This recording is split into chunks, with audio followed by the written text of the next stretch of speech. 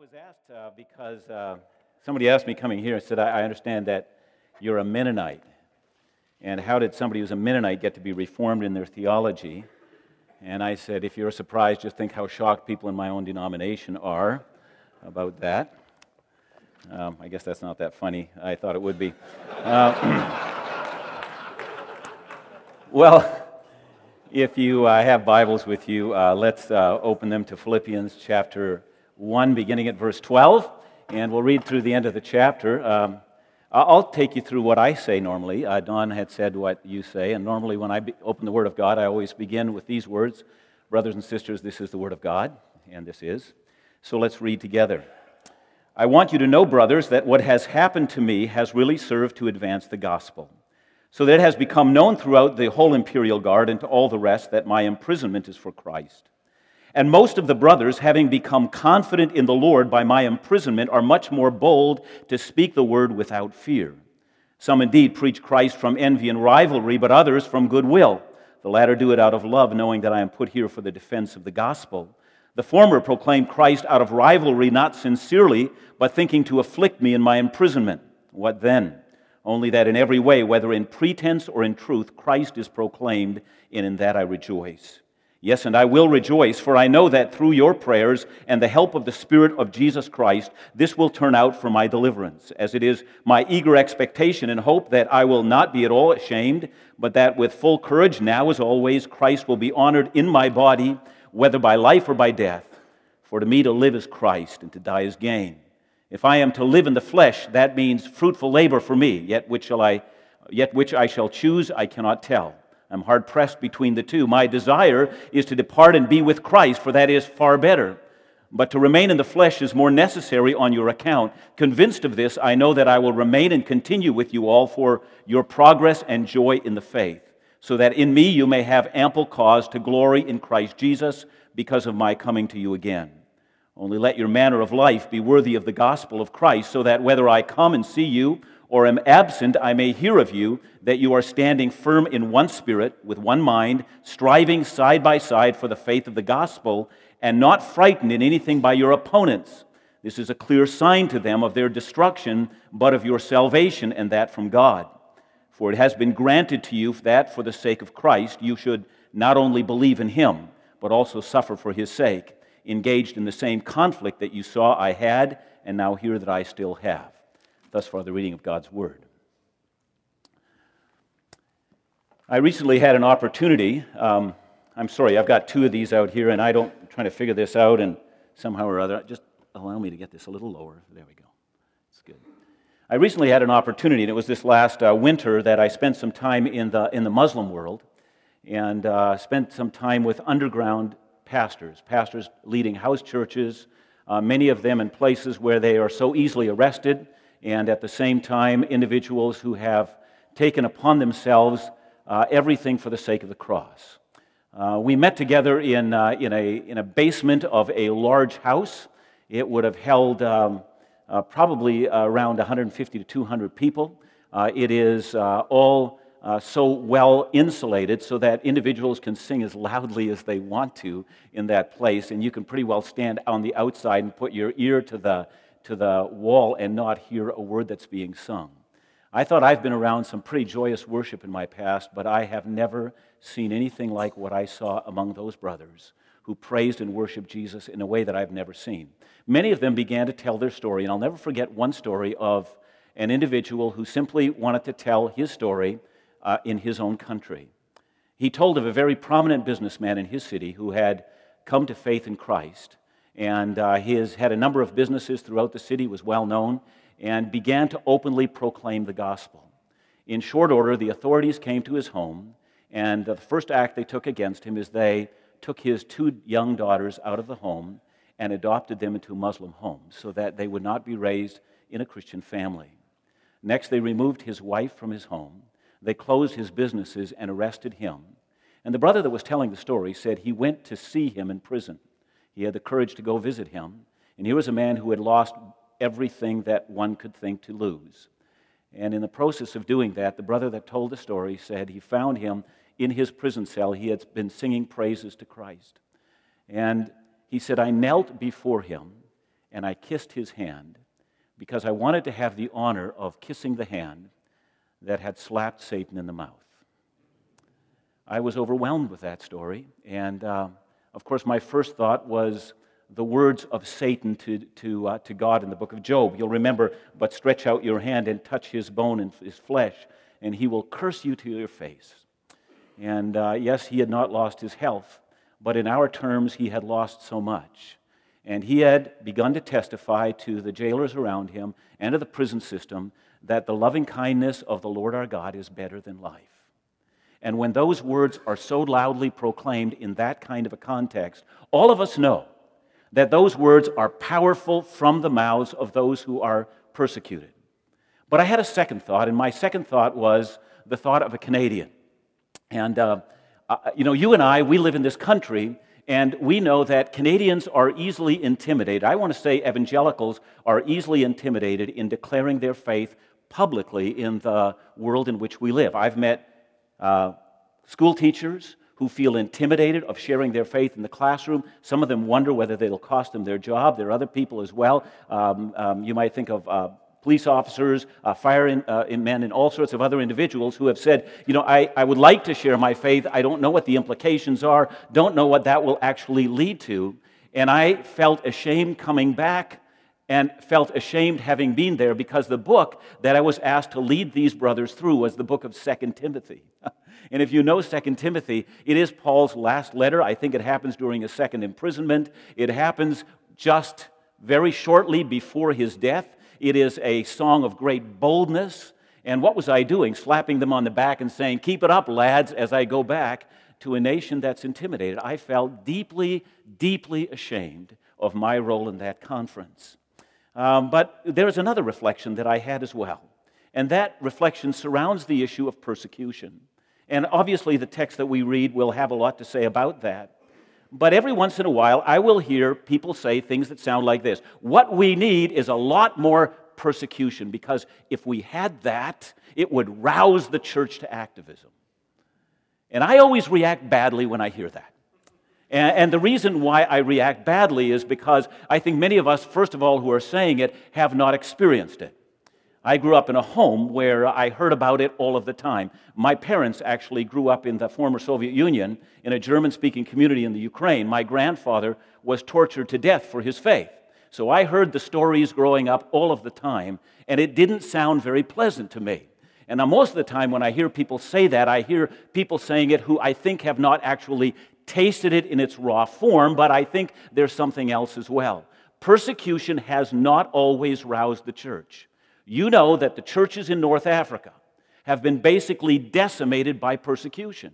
They have not roused themselves now for a great long period of time. I'm not saying that something significant is not happening there now. I think there might be, but even there we must say that at the outset, persecution, in fact, did not rouse that church.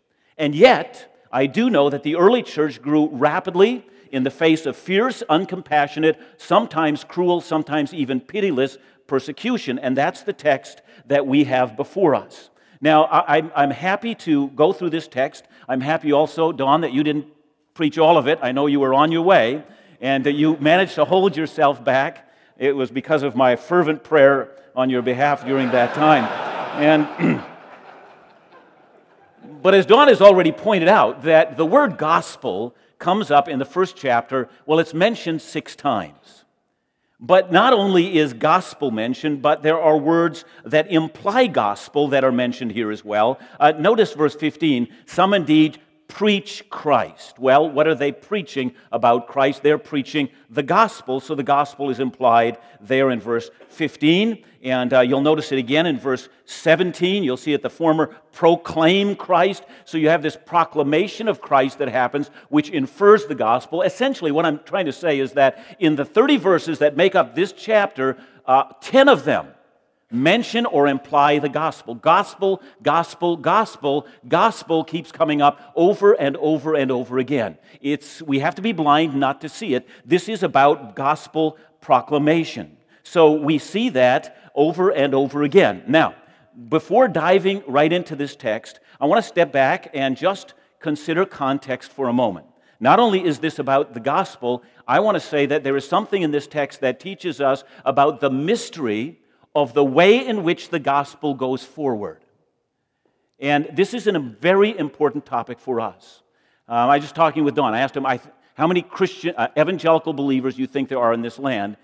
You weren't sure, but I'm thinking the number is somewhere around 1 million, but there are 33 million of us, and if that's perhaps high, it might be, I don't know, but if that is perhaps high still, we must always ask the question, what indeed moves the gospel forward? What is the mystery of the advancement of the gospel? I think that's here in this text, and that's what I'm going to be driving at. Now, I do also want to say that I am a graduate of Fuller Theological Seminary. I actually am a graduate that actually believes in inerrancy. By now, you're realizing I'm a Mennonite who's Reformed. I'm a graduate of Fuller who believes in inerrancy. There are a lot of strange things about me, and we can talk later. But there was, when I was at Fuller, I actually took an independent study from a man named C. Peter Wagner, and those of you who are older will remember that name. He really was the pioneer in the church growth movement. And Wagner thought that the secret of the growing church, which was also the secret of the advancement of Christ on this continent, had something to do with the collection of scientific data, the generating of that data, and using that data in a proper way to produce a set of criteria that would be true of every single church that was in fact growing. So if you could view growing churches not from the perspective of theology, but from the perspective of the social sciences, then viewing it from the perspective of the social sciences, you would begin to highlight and key those areas which were common to all church growth. And so, of course, Wagner's seminal work was called 7 Vital Signs of a Healthy Church. And those of you who are older, I suspect, have actually read that. It's interesting because his first vital sign was that all growing churches have this dynamic pastor, a possibility-thinking pastor. I think he had hung out with Robert Schuller for a while to come up with that word. A possibility-thinking pastor whose dynamic leadership had been used to catalyze the church into growth. In other words, you had to have a super entrepreneur who was at the helm of the thing, who basically would have been the manager of a growing company or the manager of a growing church, because the same principles would have applied to both. I don't think I'm doing Wagner a disservice by putting it that way. I always smile. Of one of the principles that he had for a growing church was what was called the homogeneous language, or the homogeneous principle, that is, all growing churches are made up of one kind of people. That you've got to simply begin to, mine a core within your culture. So you begin to reach out to a people that are like your people. I remember being in his class, and he played a country and western song, and he said, now, if you're going to reach country and western people, you got to get your wife's hair to poof up like kind of Dolly Parton's hair, all of that kind of stuff. I remember thinking about my wife, and I'm thinking, that's not going to go, and so I know I'm not planning there. But it's interesting to me to now be a pastor of a church. By the way, I never bought that stuff. Never did. Now to be a pastor of a church, and we actually translate it into 10 languages.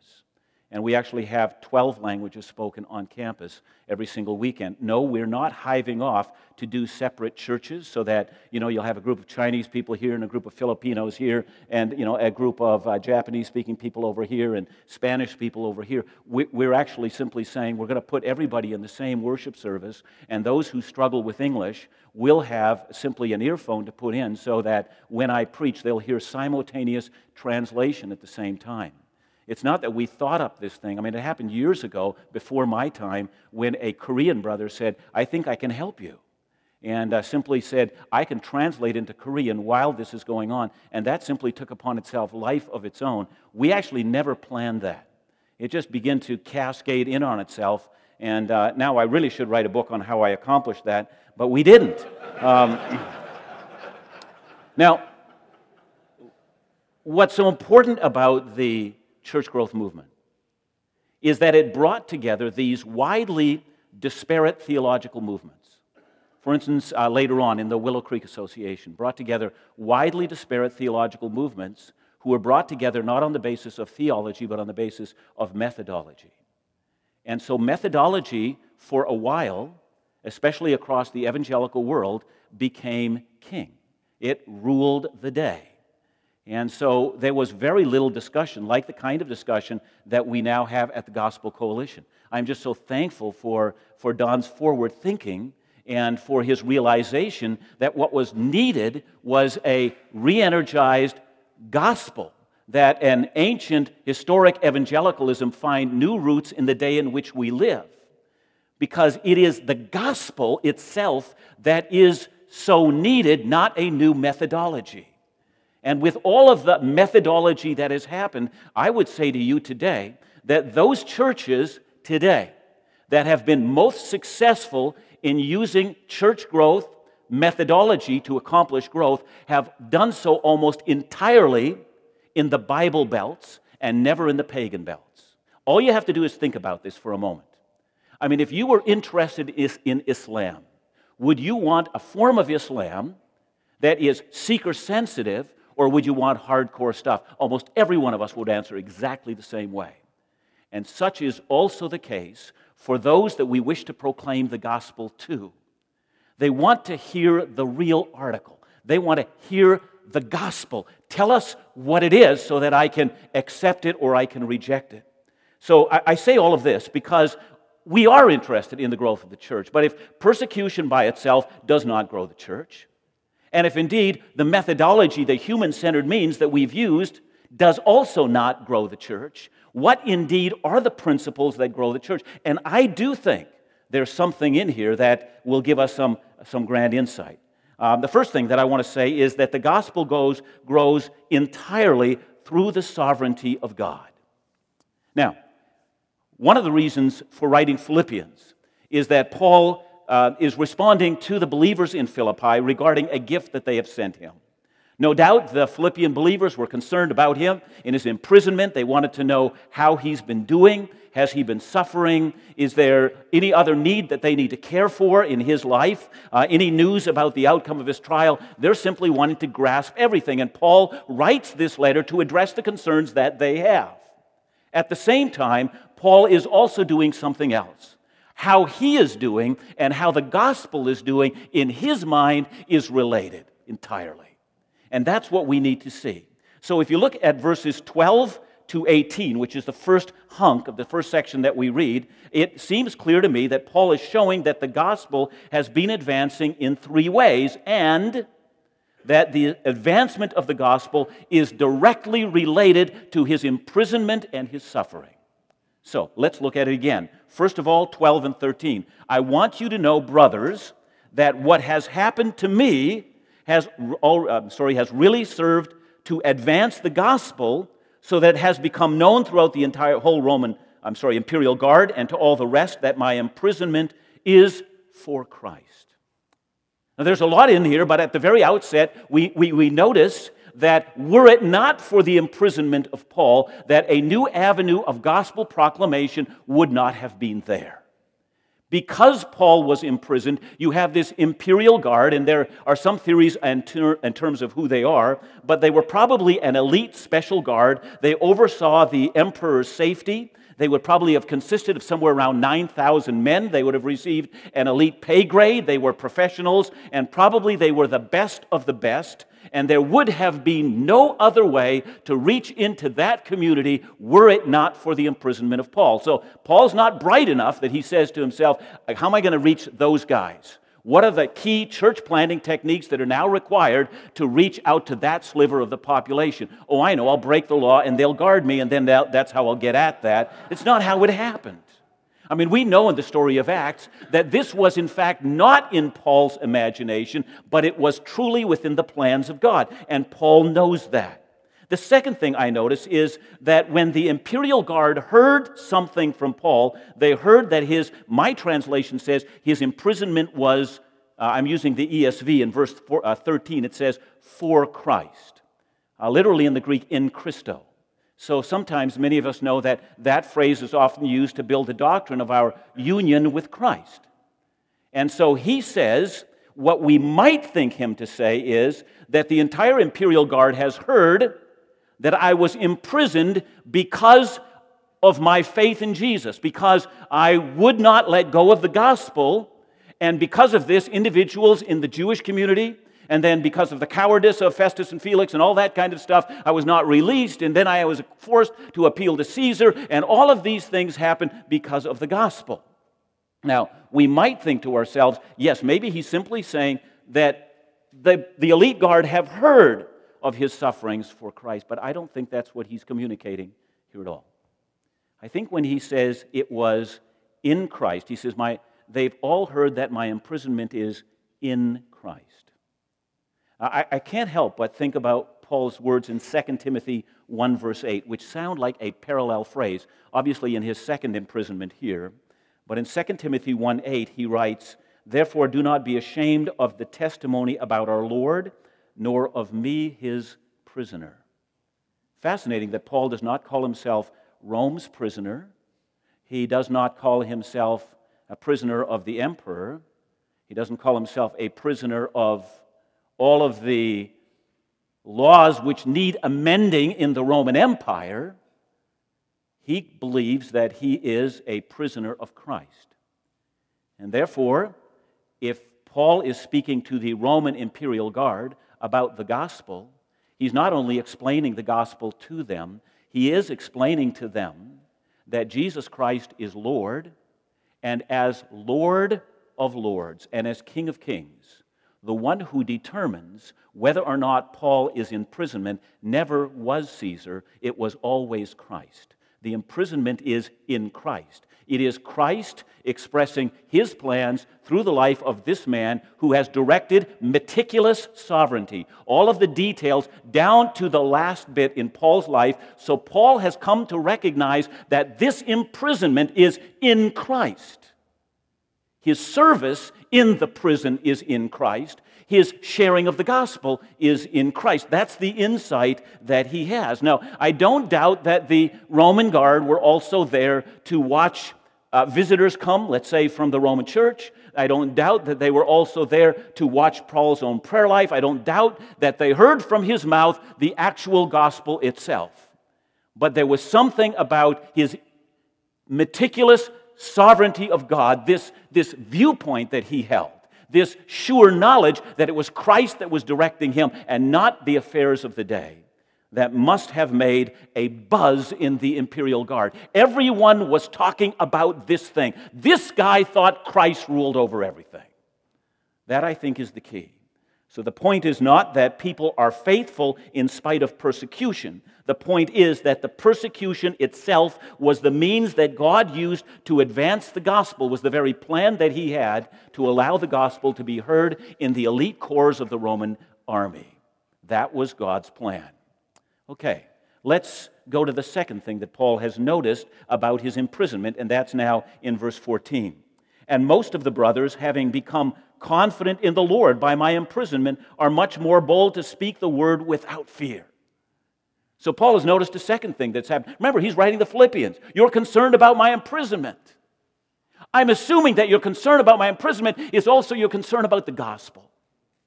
So I'm telling you, this is so good that I was in prison. One, the elite guard has heard. Secondly, people in Rome have recognized that I'm actually not intimidated by this experience.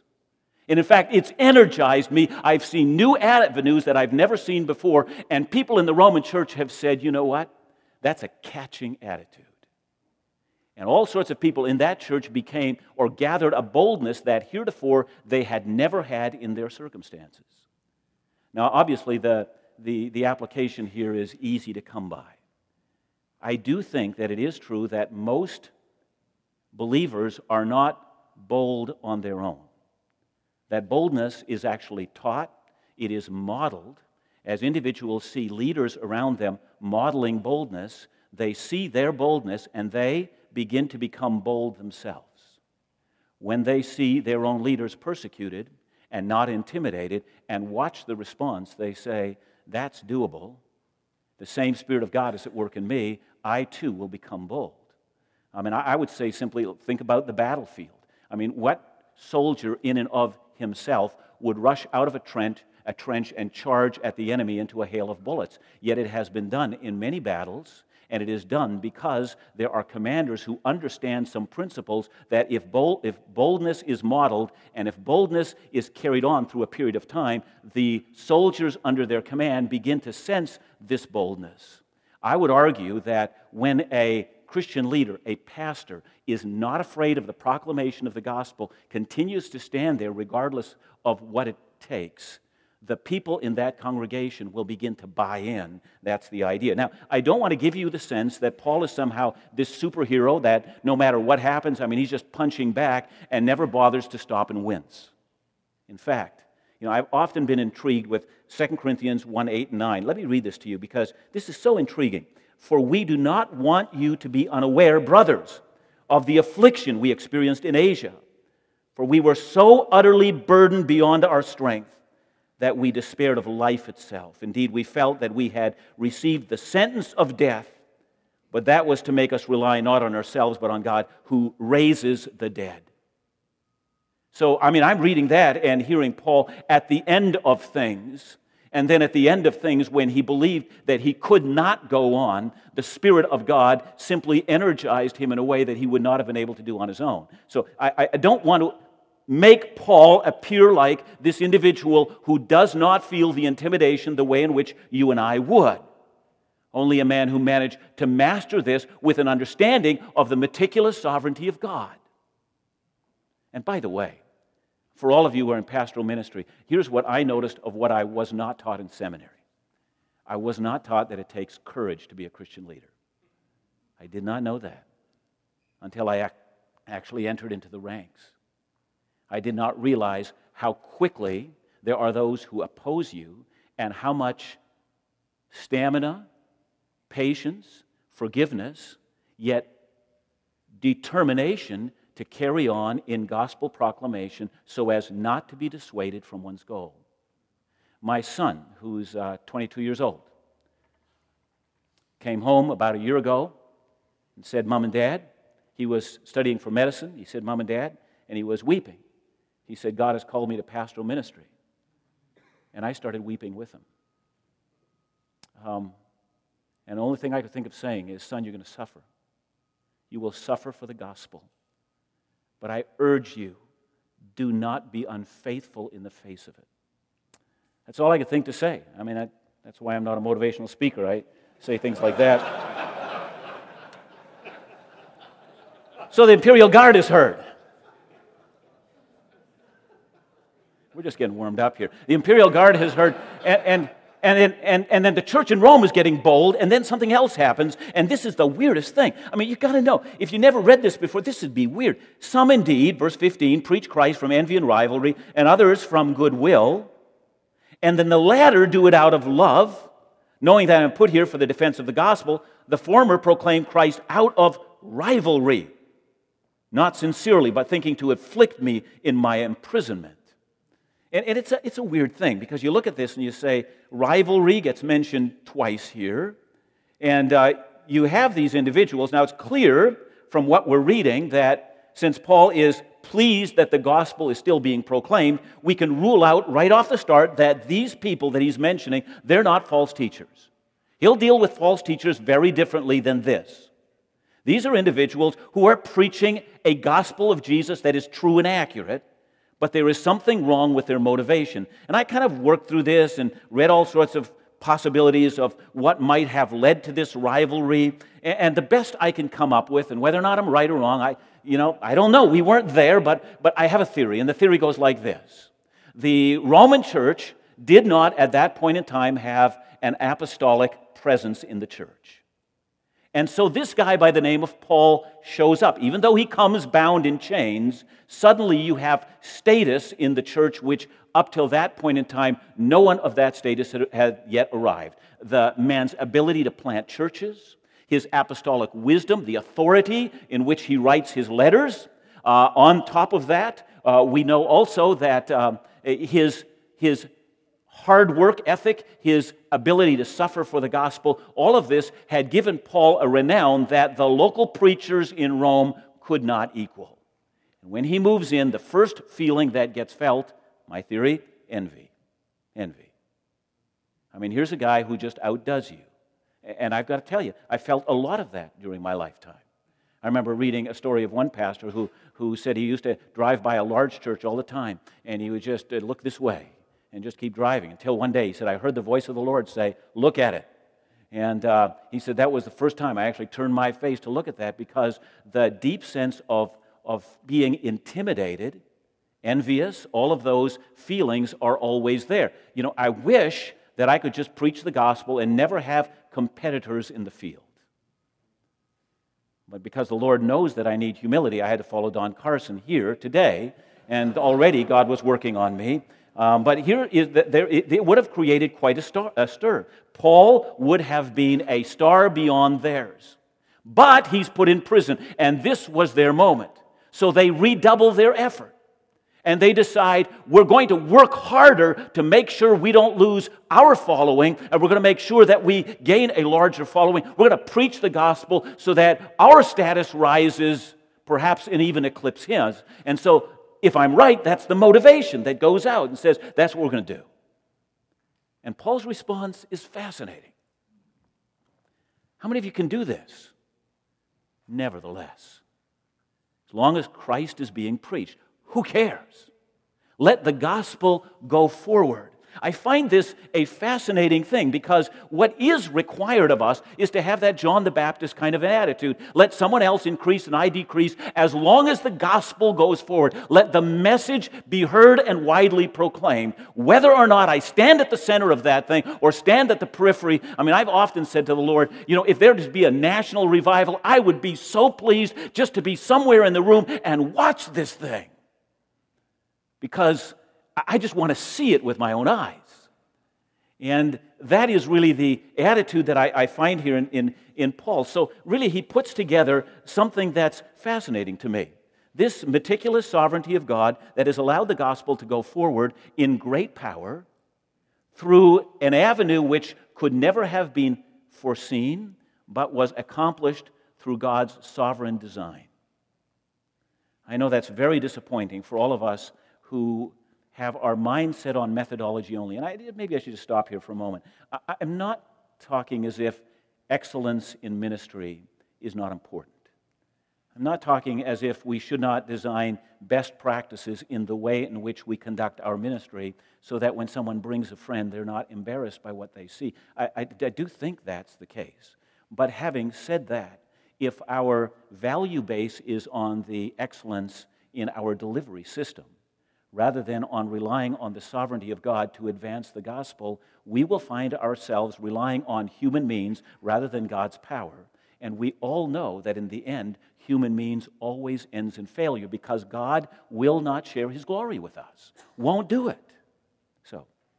So Paul says, the mystery of the advancement of the gospel is not just that the gospel grows through the sovereignty of God, but it's also expressed through some difficulties. So I want you to notice, as we move from the first 16 verses or whatever we have, up to verse 18, I should say, then we come to the next section, which I would say begins at 18b, which takes us all the way through to verse 26, and that section would basically teach us that God has also ordained that the gospel should grow in and through men, I could add, and women, who desire nothing but the gospel. I mean, there is a passion that I see now. Paul would say, I rejoice that the gospel is growing. Yes, and I will rejoice. Verse 19, for I know that through your prayers, writing to the Philippians, and the help of the Spirit of Jesus Christ, this, we have to ask ourselves what this is, will turn out for my deliverance. Now, if we only read verse 19 in our English Bible, we might say, oh, I know what Paul wants. He thinks that because the Philippians are praying earnestly for him, they know he's in prison, and because the Holy Spirit will attend to this, he's going to be delivered from prison. I mean, that's what he hopes for, that he's going to get out, and if you know your church history, it would seem that he did get out. So everything turned out well. Thank you very much. Except that deliverance is an interesting word. The actual word is salvation. And, it's interesting as we begin to think about deliverance and how we think prayer should end up. I've been a pastor now for a lot of years, and I have noticed a commonality in prayer requests. We at Willingdon make sure that, we have a prayer altar at the front. People come up Sunday after Sunday for prayer, and so we have open prayer altars at the front. But we also have people filling out cards, prayer requests, and of all the people I've prayed with and the cards that I've seen coming in and everything else, there is a commonality of a theme, and the theme, I would say, is the theme of deliverance.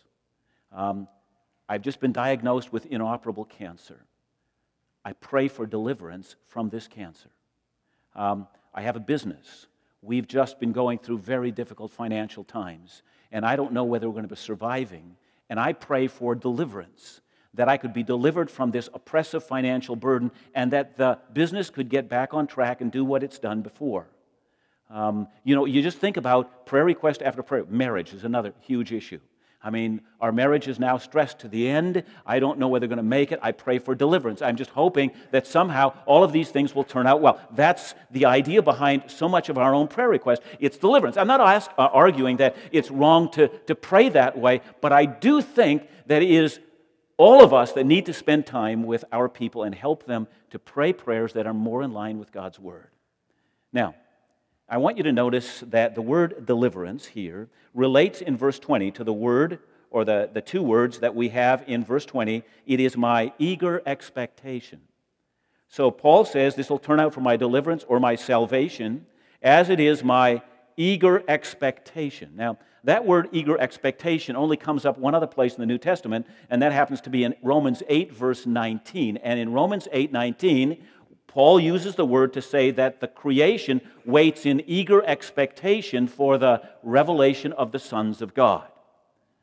So those are the only two places we have that word in our New Testament, but there are other places that the word is used. I found it fascinating to read that Josephus used this same word in describing the war of the Jews, and he says that the Jews, they breathlessly awaited. That's how the phrase is translated. Same word as eager expectation. They breathlessly awaited the hail of arrows that would come to them from the Romans. Right before the first battle clash, as they have their shields up, there was this eager expectation, which makes it less a statement about I can't wait till it comes, but there's this overwhelming expectation, and any moment it might be here. So everyone's ready, everyone's braced, everyone's prepared for something which is inevitable, which must come. And so if Paul says, I've got this eager expectation, or I've got this breathlessly awaiting, I notice that something is about ready on the horizon. And so what is he expecting? Because of the prayers of God's people, and because of the presence of the Holy Spirit, something is sure to happen. What is it? Paul will appear before the tribunal, and when he appears before the tribunal, he eagerly expects that he will not be ashamed. That's it. This breathless expectation that when that moment arrives, when what stands before me is life and death, I do not think that I will plead for my life. I do not think that I will beg for mercy or even come before the Lord Jesus himself and plead for my life. I eagerly expect at that moment that I will be bold and that my articulation of the gospel will be overwhelmingly clear in that context. Like the Jewish freedom fighters who eagerly awaited that first clash. This, I know, will happen. And I think that's precisely the salvation that Paul is speaking about here. Now, when you think about that, it is not the kind of deliverance that we think of. It's this kind of deliverance. The gospel must be heard. I've had an opportunity to preach the gospel as I planted churches. I've had an opportunity now to preach the gospel while I'm in Rome to the entire Praetorian Guard. But now I have another expectation that there is another opportunity, such as I have never had before, to appear before Caesar's tribunal, and at that moment it will be a clarion call. All Rome will hear the thunder of Jesus Christ and the glorious gospel that he has heard. I'm waiting for that clash to happen. Now, that is very interesting to me. In other words, this is a man who knows what it means to keep the gospel first. He's never lost sight of the fact that all of the things that are happening are according to the plan of God, meticulous sovereignty being worked out in all its details. And now, because the Philippians are praying earnestly for him, and the Holy Spirit will attend him, he's not even going to worry, like Christ said, what to say, but it will be given to him in that hour. And he will speak with boldness, and all will hear. I want to stop here, and because I think that we need to begin to pray this way. Those of you who are pastors, we need to think about that exact opportunity. We need to see the situations that we're involved in and view them as God's meticulous care. See, because you remember I began by saying that persecution by itself does not build or renew the faith. And it doesn't renew the faith when you have individuals who don't understand the meticulous care of God. They wilt under pressure. They run for cover. They hope that the day of persecution will end. They don't see that Jesus Christ is Lord and is governing all things according to his purpose. But when we see it, and when we see the moments that God has given, and there are moments that are unlike other moments, and we all know it. There are moments when there is an opportunity to speak. I had this wonderful moment that happened to me. I was driving down the road, and I heard my name on the radio. I'm not used to hearing my name on the radio, and I don't like hearing my name on the radio, but it came from one of the leading news sources in the Lower Mainland of British Columbia, because some of the people in our church became involved in protesting at a local school the fact that the Burnaby School District had an anti-bullying policy when it came to homosexuality, which in their view actually equaled, let's start bullying people who actually believe that sexual activity should be confined to one man and one woman in a marriage relationship for life. And they wanted to make sure that they too were not being bullied. Well, of course, the press showed up and said, where are you guys from? Well, they said, we're parents from this area, but are you involved in any church? And so a number of them said, we're involved in Willingdon Church. So in no time at all, it was reported that I was giving leadership to this, and I also noticed that I was called not Pastor Neufeld, but Mega Pastor Neufeld. And I think it was a term of endearment. I wasn't sure at first, but it may not have been. And I remember praying about that because it came at a time in my ministry where there were a lot of other things going on at the same time. There was a severe criticism from a staff member who left the staff in a very bad situation, tried to create a spirit of disunity inside the church. So I was kind of fighting that at the same time. And so a lot of things were congealing. And I remember thinking, Lord, I don't actually need this on top of everything else. And my first brush, when I simply called the radio station and said, look, I actually am not giving leadership to this, their response was, Mega Pastor Neufeld distances himself from members of his congregation. Things were turning out very well. Until I actually got a chance to speak to a reporter who put me on air, in which she said, are you involved in this? And I didn't answer her question because I was ready. I said, Willingdon Church exists to know Jesus Christ personally. And I started sharing the gospel on the radio. They actually played the clip. So praise God. If it was all for that one clip, then let the gospel be heard. And let come what may come. So that nevertheless, through our commitment to say, when that first clash happens, that I know for certainly, it is my eager expectation at this moment that I will not be ashamed, but the words will be given at that moment to know what to speak. And I think that's not just for Paul. Obviously, it's not for Paul. All of these things are written for our own learning and for our own growth. And so Paul wants to say that with full courage, now as always, Christ will be honored in my body, whether by life or death. And by the way, that's why when we come to verses 29 and 30, which Don spoke of already, I do want to think that those verses are directly tied to the previous ones. I mean, why is it that it is a gracious gift to suffer for Christ? Why is it a gift? I know it's a gift, but we don't yet know why until we see these things.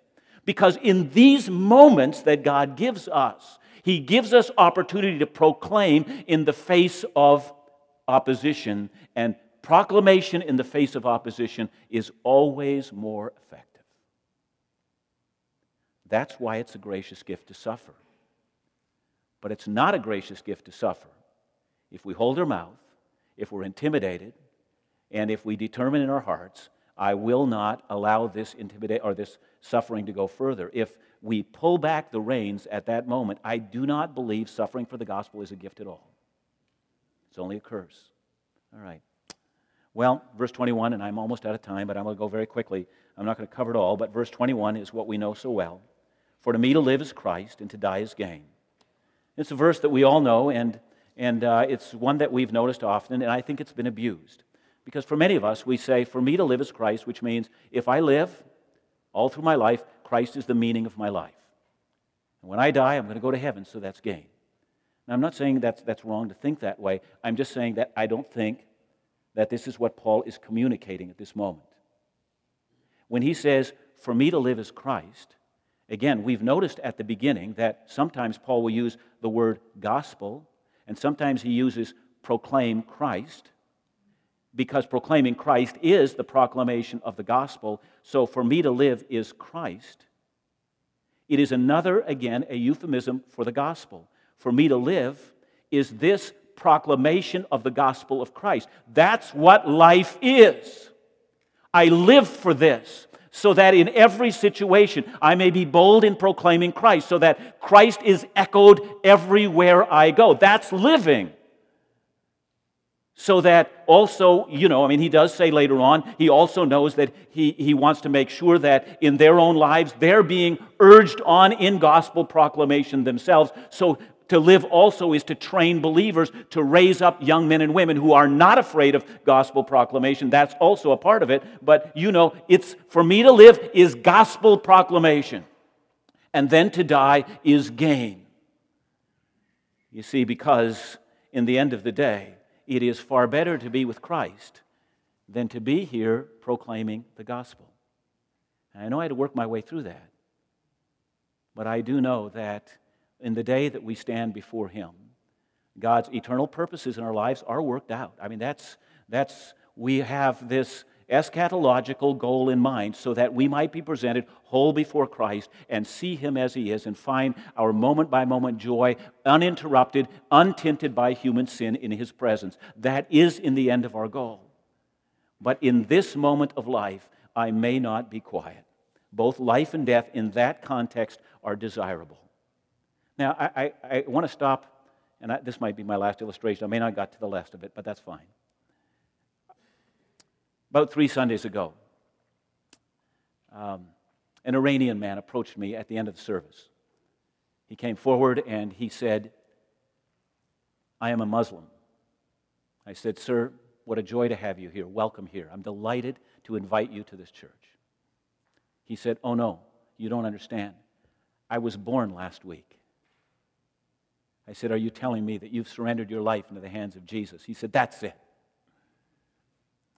And with that, we fell into each other's arms. And he said, this that you've preached, I was preaching through the Sermon on the Mount. And I was preaching through the part which talks about possessions, that we are not to hold them dear, and that we are not to build up treasures on earth, but treasures in heaven. And he said to me, I want to be with you long enough to learn the gospel, so that after learning the gospel, I can go back to my home country and preach the gospel there until Christ calls me home. I hugged him again, and then I said, can I pray with you? And he said, surely. And I just prayed. My prayer went simply like this: Holy Spirit, thank you that a week ago you drew this man to the gospel of Jesus. And Jesus, Son of God, thank you that you took all of the sins of this man and they were nailed to your cross. And Father, thank you that before the eternal foundations of the earth, you elected him. And then he grabbed a hold of me. He was weeping so badly, he said, please stop, I can't take any more. I left him that day. He hugged me one more time, and he did a Near Eastern thing. He kissed me on the lips. Still working that one through. I left that, was kind of riding on a wave of that. Not the kiss, the other stuff. And as I was walking out the door, a dear carnal brother approached me, and he was quite perturbed by what I had said. He said, I got more money than I can ever spend in my whole life. I don't like this idea about giving all that stuff away. I'd like to talk to you about that. And I just looked at him and said, not today, sir. not today. And I walked away from him. He was a man not used to being said that too, but I was reminded again of what we must do. We must tell our people that to live is gospel proclamation in the face of opposition, seeing the hand of God directing by His meticulous sovereignty all the hardships that we face, so that when the hardships seem insurmountable, through the prayers of God's people and by the help of the Holy Spirit, you will prove to have been faithful and will have more articulated the gospel than ever before in your life. Live for that and then die for glory. Tell them that's the only reason to live. And this is the mystery of the advancement of the gospel. There isn't a methodology that's created that can create that, but God's Spirit does. That's why verse 27, only let your manner of life be worthy. And we're beginning to see what worthy means. Well, I'm out of time. Let's pray.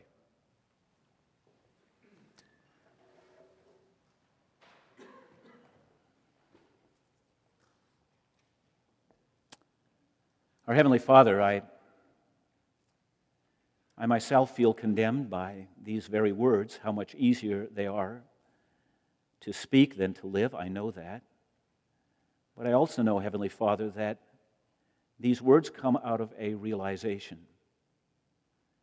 that our God, by His meticulous sovereign care, is directing all of the issues in our life so that the maximum amount of people can hear the gospel and turn and be saved.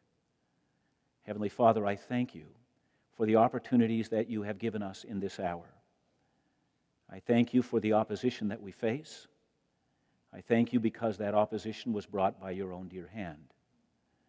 I thank you, Heavenly Father, for the opportunities that have been given to us. I pray, Heavenly Father, that we might indeed say with Paul, for me to live as Christ and to die as gain. May that be the rallying cry not only of us who are leaders, but for the people that we lead. May they be emboldened by our witness and by our example. In Christ's name we pray. Amen.